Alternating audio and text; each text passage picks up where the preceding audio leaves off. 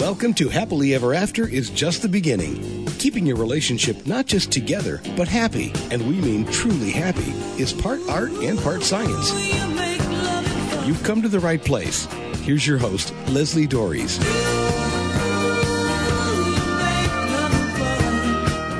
Believe it or not, marriage wasn't originally about love. Yes, it was a plus if you and your spouse cared for each other, but it actually was originally about property. Back in the day, both women and children were the property of the man. And even through the 1960s, marriage was more about this, even though in many cultures it was no longer an arranged thing.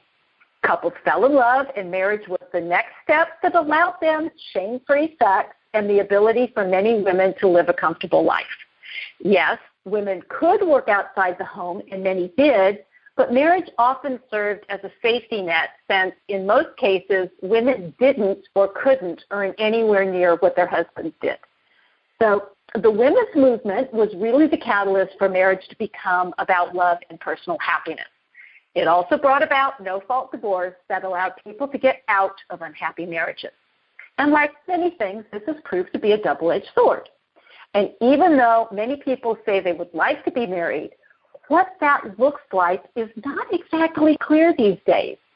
Ideas and expectations of marriage have always been developing. So I asked fellow marriage therapist and the co-author of The New I Do, Susan Pease Gadbois, to come on the show today to talk about where marriage is, what it is today. So Susan, thanks for being on the show and talking about what seems to be a constantly changing topic.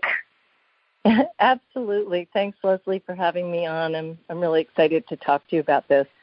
And by the way, your book is fantastic. So we'll get to that in a minute. Thank you. But in a recent article for Newsweek, those of you who remember what Newsweek is, you talk about 3 ways that marriage has changed. Now, and before we get to those 3, can you share when you started seeing the biggest and most recent change in marriage? Sure. It's pretty clear. So I've been working with divorcing and kind of couples on the brink, as I call them, since the year 2000. I've been a therapist longer than that, but I started specializing in this area 20 years ago, and it was about, when the recession was happening, the last great recession that we had in the mid-2000s, so around 2007 to 2010, is when I really started seeing clients coming in and saying that they were changing the rules, if you will, in their marriage and doing things like continuing to live together even though they would have normally split up, but their houses were upside down and their retirement funds, there was nothing left. And, they really couldn't do other options that they might have otherwise been able to in a normal economy. So that's really when I saw the biggest changes. Well, and it's interesting because that sort of goes back to this concept that, marriage was originally a financial arrangement, and it still is. I mean, I tell people that marriage is a truly unique relationship, and I know that all those English majors are going to scream at me that you do not modify the word unique. I get that.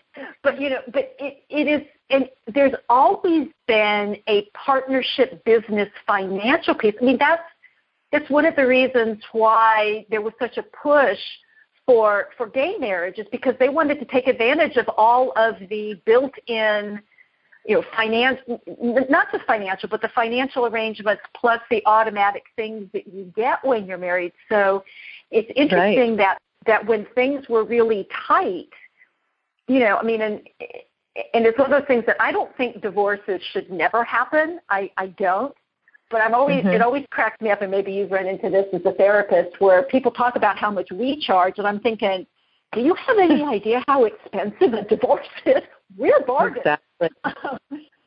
But it's interesting that you found this at a time where people were actually looking at, could they even do this? And what they were coming up with was, wow, this was going to be cost prohibitive back in the recession. Right, exactly. And, I love what you said. Marriage has evolved a billion times probably in the thousands of years that it's been anything. It became a holy sacrament in 1215 by the Catholic Church. And then in the 1500s, it was more enforced. And so it really became something that the church was in charge of.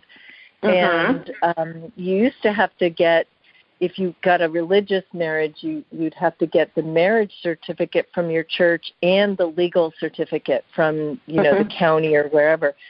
And so more and more people are getting away from some of those traditions and just making it what they want it to be. And it's funny to me that the financial piece is de-emphasized. In fact, it's almost taboo to marry for money because, like you said, it used to be. That was what it was. It was a financial and political arrangement. Right. And we evolved to the point where we didn't need that anymore. So it was a luxury because it used to be taboo that you married for love.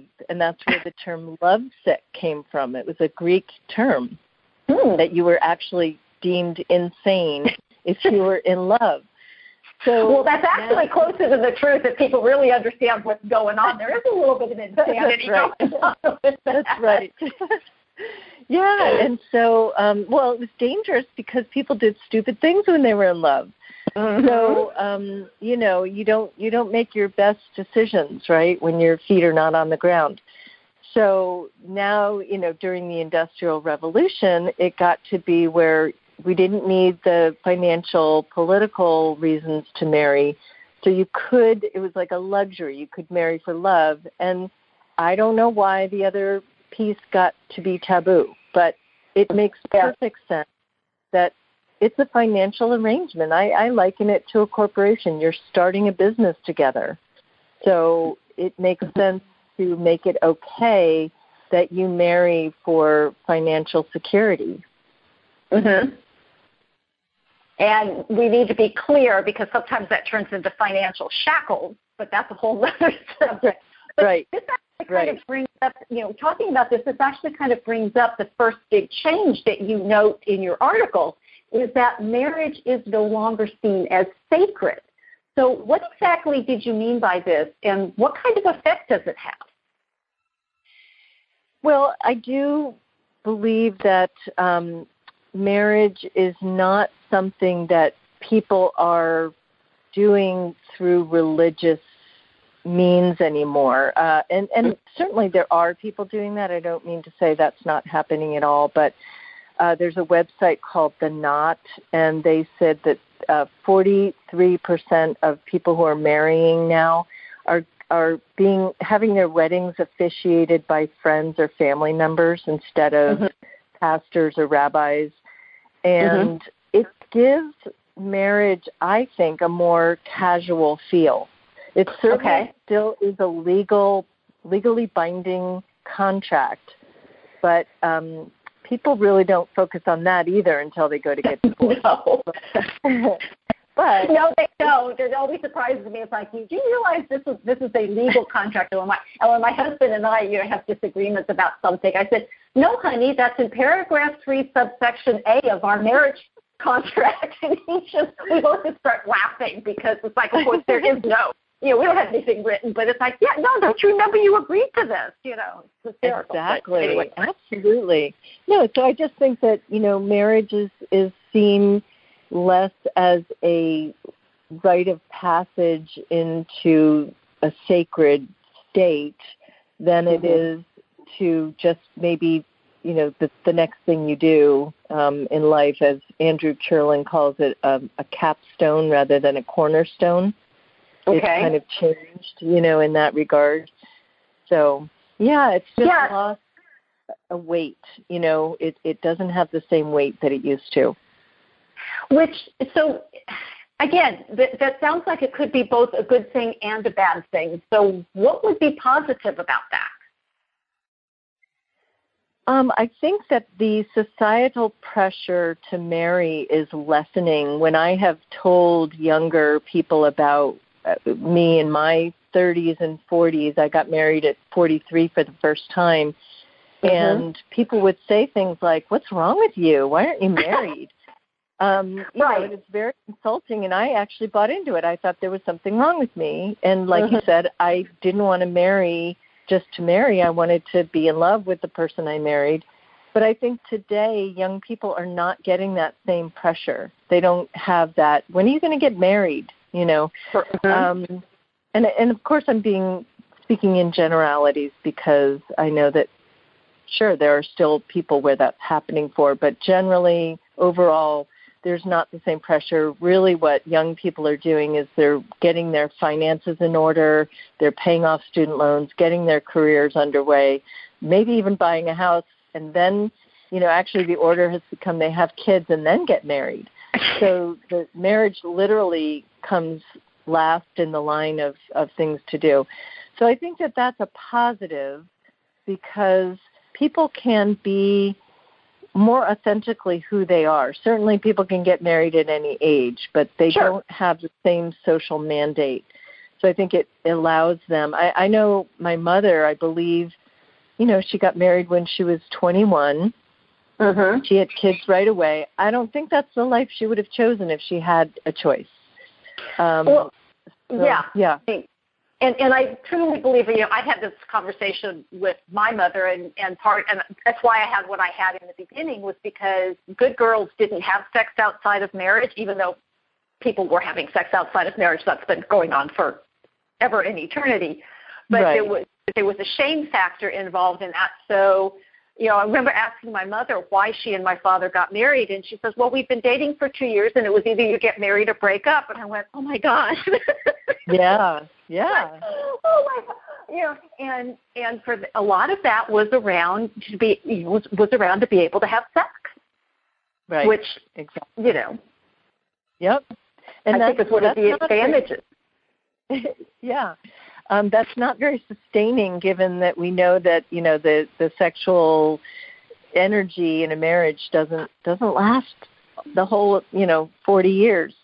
Right. You know. Well, it actually doesn't come easily, and there are things that there are things that need to happen to keep that alive. But again, so what would be a drawback to the marriage not being seen as sacred?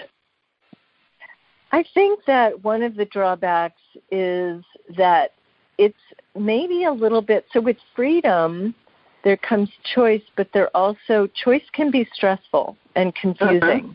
Sort of like when, you know, the women's movement said, "How dare you open the door for me," or "I'll pay for myself," and men were kind of confused of like, okay, now what do I do?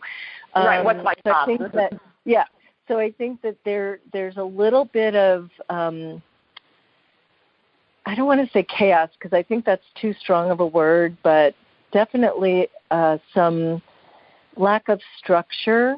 And we all need some structure to kind of know our place and kind of know where we're headed and things like that. So the roadmap is different. It's no longer, there's 5 different paths we could take instead of just 1 or 2. And I think that can just be stressful and confusing for some people and for society. Yeah. Well, right. And, you know, but it's sort of like, you know, the shackles were removed. Yeah, I mean, I still think back to the first time I saw, you know, the first episode of Mad Men. And I literally started shaking. It was just like, oh my God, it was so awful. Right. Yeah. So we got rid of that, which was a good thing. But yeah, it can be a little confusing about what do we replace it with. Right. What is the norm? You know, that's the thing. We all want to be quote unquote normal, and now we don't know what that is. Right. So. Well, yeah, and it can be very confusing. It's really funny because my daughter got married a year ago, and her cousins were like, "Why does she want to get married?" I mean, they were completely befuddled, but they were also wanted to know all the details. I mean, it was kind of right. You know, like, why does she want to do this strange thing? You know, because she's the first one of the cousins to get married. So yeah, it's a really interesting concept. So I just want to remind you that this is Happily Ever After is just the beginning on webtalkradio.net. I'm Leslie Dories, and I'm talking marriage in today's world with fellow marriage therapist and author Susan Pease Godoy.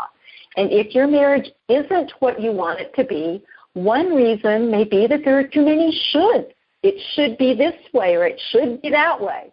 In my book, that means you're trying to please everyone without including yourself. And also in my book, your marriage must work for you. If it isn't, I can help. I invite you to give me a call or send me an email to schedule your free, no obligation, Create Your Happily Ever After strategy session. You can reach me at area code 919-924-0463, again, 919-924-0463, or you can send me an email at Leslie, Lesli, at foundationscoachingnc.com. That's FOUNDATIONS, coaching, N as in Nancy, C as in Charlie.com. And I want to get back to the conversation about marriage in today's world. And Susan, your second premise that you wrote about is one I'm really a fan of. You say marriage is more flexible. So, again, we were talking about that a little bit before the break, so that's a little bit scary. But how does that work? How are couples today being flexible in marriage? What are you seeing? Well, I think they are saying, you know what, we don't want those shoulds anymore. And that's one of the things that marriage has been a one-size-fits-all, and I think a very shame-based institution that if you're not doing it this one way, you're doing something wrong.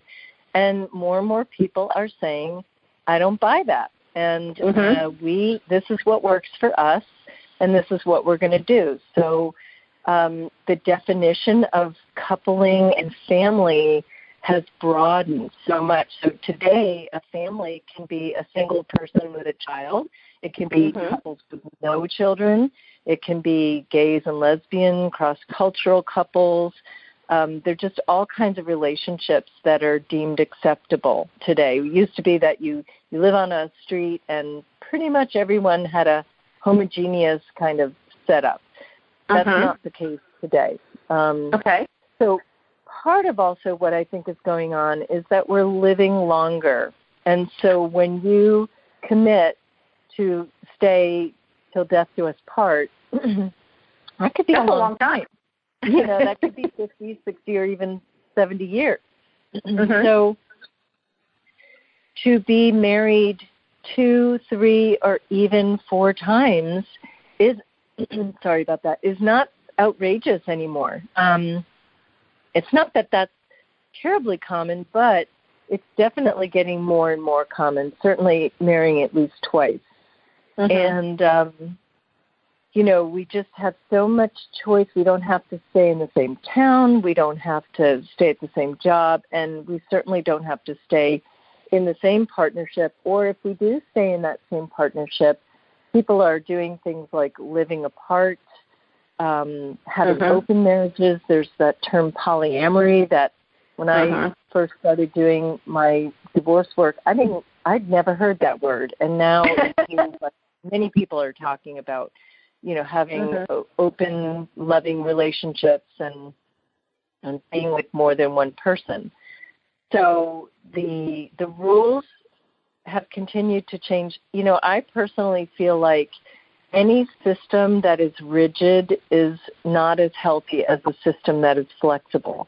But, of course, anything too extreme is not healthy. So if it's too flexible, that, again, might create chaos. If it's too rigid, that creates rebellion and, you know, unhappiness. So I think we're trying to find the right place in there. And I think that we're just continuing to evolve.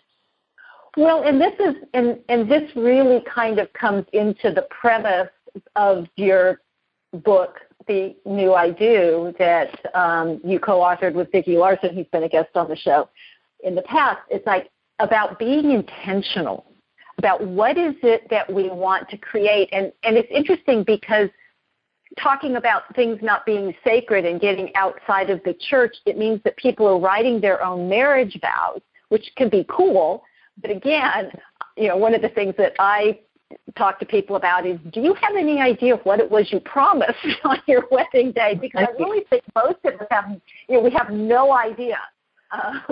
It's why I joke with my husband about it's in Article 3, Paragraph A. But and my husband and I have been together. We've been married 34 years, together 35, and our relationship has evolved. It hasn't stayed the same over the course of that time. We're constantly looking at it because different things in life. We had children, and now our children are out of the house, and we just various things. And I think the rigidity keeps people stuck. But again, we're talking about that flexibility being a little bit. Oh, what do I do? Oh my gosh, too much choice. Right. Yeah, and Vicki and I talk about. Because the book of Conscious Uncoupling became popular, and it's a great concept. But what about conscious coupling? I'm much more in favor of that. Well, why not do it all consciously? So you have to consciously say, okay, where are we now in our relationship? One woman in our book said, I've been married 5 times. It just happens to be with the same person. And you were right. Her point was, we have both changed and evolved, and we've done that together. And that's one of the things that people can't always do together. Sometimes people do grow apart. And I feel like we shouldn't make people wrong for having that reality, because that is, again, making people conform to a model that's outdated rather than encouraging people to be authentic and true to themselves. And it's unfortunate, especially when people do have children in the mix, when a marriage ends. But it's for the purpose of being more authentic. That's something I think we need to celebrate. And I often say the world doesn't need more married people. The world needs more happy and authentic people, right? So, right.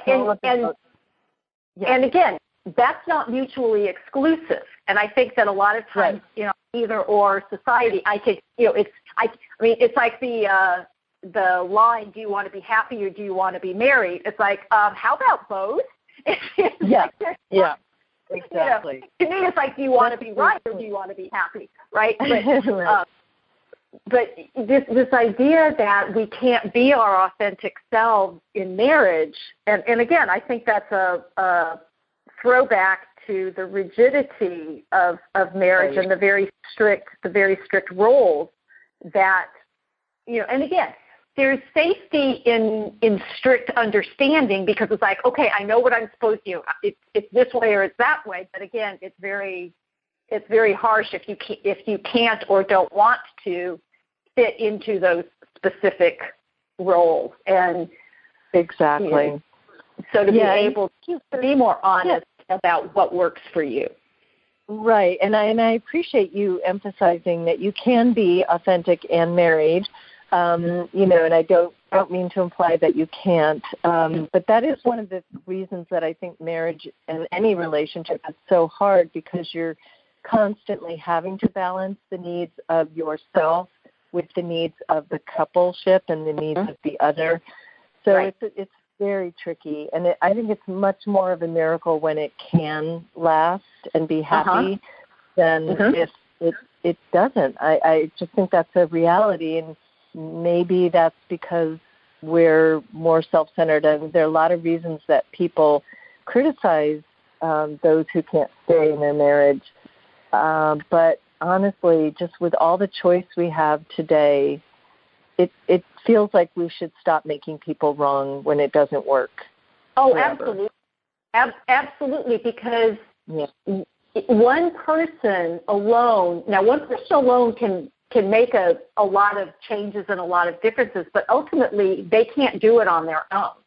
And my personal thing, and I know that as a marriage therapist, this is what you do too. We're trying to teach people, here's how to make it work. And if one person is just refusing to go along, then the other person can't possibly be to blame for saying, I can't continue this way. And nor should they. And again, about right and wrong. It's about, and my whole thing is are you willing to learn? And if one person isn't willing to learn, then that's an answer right there. You're giving me information. Yeah, in my first book called Contemplating Divorce, I talk about workability factors, and that is one. If your spouse isn't willing to work with you on your marriage, then it is not workable. So, right. You have to look at that. You cannot be the one carrying all the work in the relationship to keep it afloat. So before we run out of time, I want to get to the last idea, because it's funny, because you end with the idea that marriage is becoming more business-like, which sounds like it's just come completely full circle, although it's always been about a business. So what do you mean, and what are the consequences for this? Yeah, so I think primarily I was saying that love is still an important reason to marry, but that there are other reasons to marry as well, and people are recognizing that that is the case and that that's okay. So financial stability is a great reason to get married, to have a co-parent. I've heard a lot of people say, I wanted to marry him or her because I thought they'd make a good parent, and that's a fine reason to get married. To marry someone, to have them take care of them, or to grow old with, someone to travel with. I think those are all perfectly legitimate reasons, to marry. And whether love is primary, secondary, or tertiary, I just think, certainly you're going to have a nicer relationship if love is in there. I believe I shouldn't impose that on other people, but I just think that we are fed this idea that it's only supposed to be about love. And one thing that I did want to mention is I hope that someday we're going to see the end of health insurance being tied to either who you're married to or what job you have. Because I think that was a way to force a social structure that it just doesn't work anymore because of all the options we have. So a little bit of a political aside, but I really do think that having a myriad of reasons why it's okay to get married and it's acceptable is really smart. Well, and I love the idea that you talk about love, and I think people get they get caught up into this soulmate, the I love you but I'm not in love with you, like that's a bad thing. Right. And you're talking about deep friendship. Deep friendship is about love. It's not necessarily the hot and heavy, rip your clothes off kind of passion. I'm trying to remember, I wish I could remember who talked about this, but talking about that the kind of love you want isn't the love that burns hot and fast, but the glowing embers that will keep you warm. Yeah. Well, and I'm sorry. Go ahead. No, that's okay. But that's, and so people talk about, that somehow loving my partner is not as good as being in love with them. Right. Or, and it's like, love has so many different facets that, that I think what happens is that if you're so fixated on this one kind of love, then you're blinded from the other kinds. That's a really important statement. And, we interviewed people who had arranged marriages, and one of the things that they told us was that when someone takes care of you, you fall in love. So the order is different. You don't fall in love and then take care of each other. You take care of each other, and that fosters love. And the Greeks and Romans had 3 different kinds of love. And I think getting back to that, where we recognize that love does have a lot of different facets. And again, it's okay. It's not that off-the-charts romantic sexual energy love that brings people together, but it's a love that sustains the relationship. Yeah, it always takes me back to that song in the musical Fiddler on the Roof, where the daughters are bucking against arranged marriages and wanting to pick their partners and falling in love, and the main character Tevye goes to his wife and asks her if she loves him, and she kind of looking at him like, what are you talking about? And then they go through this wonderful song they go through, and it's like, well, of course they love each other. Right. It's this wonderful song just about that. And, and in my view, I've always adopted that it's not an either or, it's a both and. And, so that it's important to be open. And so, Susan, thank you so much for talking about, this, because I know that they keep doing, I don't know who they is, the great they, whoever they are, do surveys, and young people, people still want to get married, and they're scared about it. Like my nieces, it's like, why is she getting married? Right. But it's we do have this. I don't know if we want to call it a compulsion. That doesn't sound good. But we do have this energy of wanting to be in community, wanting to be connected. And people are going to pair up no matter what we call it. Right. Right. I think that marriage is a great institution. It's just it hasn't caught up with who we are. I think that we really need to take a serious look at updating things like having renewable marriage contracts and making it even more flexible so that it's more appealing to young people. Right. So where can people learn more about, you, your work, your books, all of this stuff? Thank you. So my website is changingmarriage.com, and I also have another website if people are interested in a concept I call the parenting marriage, and I won't go into that, but it's a pretty cool concept that's becoming more and more popular. And if somebody wants to email me, they can email me at susan@changingmarriage.com. Nothing in life, as we're talking about, nothing in life stays static, and marriage certainly is no different. And for some, traditional marriage works great. For others, not so much. And I'm a believer that your marriage does not have to fit any prescribed mold as long as it works for both of you. But sometimes breaking rules and expectations leaves people lost, and it can be scary to do things differently. But when it comes to marriage, doing it the way that fits for both of you, for me, is the way for it to last. So hopefully one of the ways you'll do that is to keep listening to this show. And until next week, stay loving.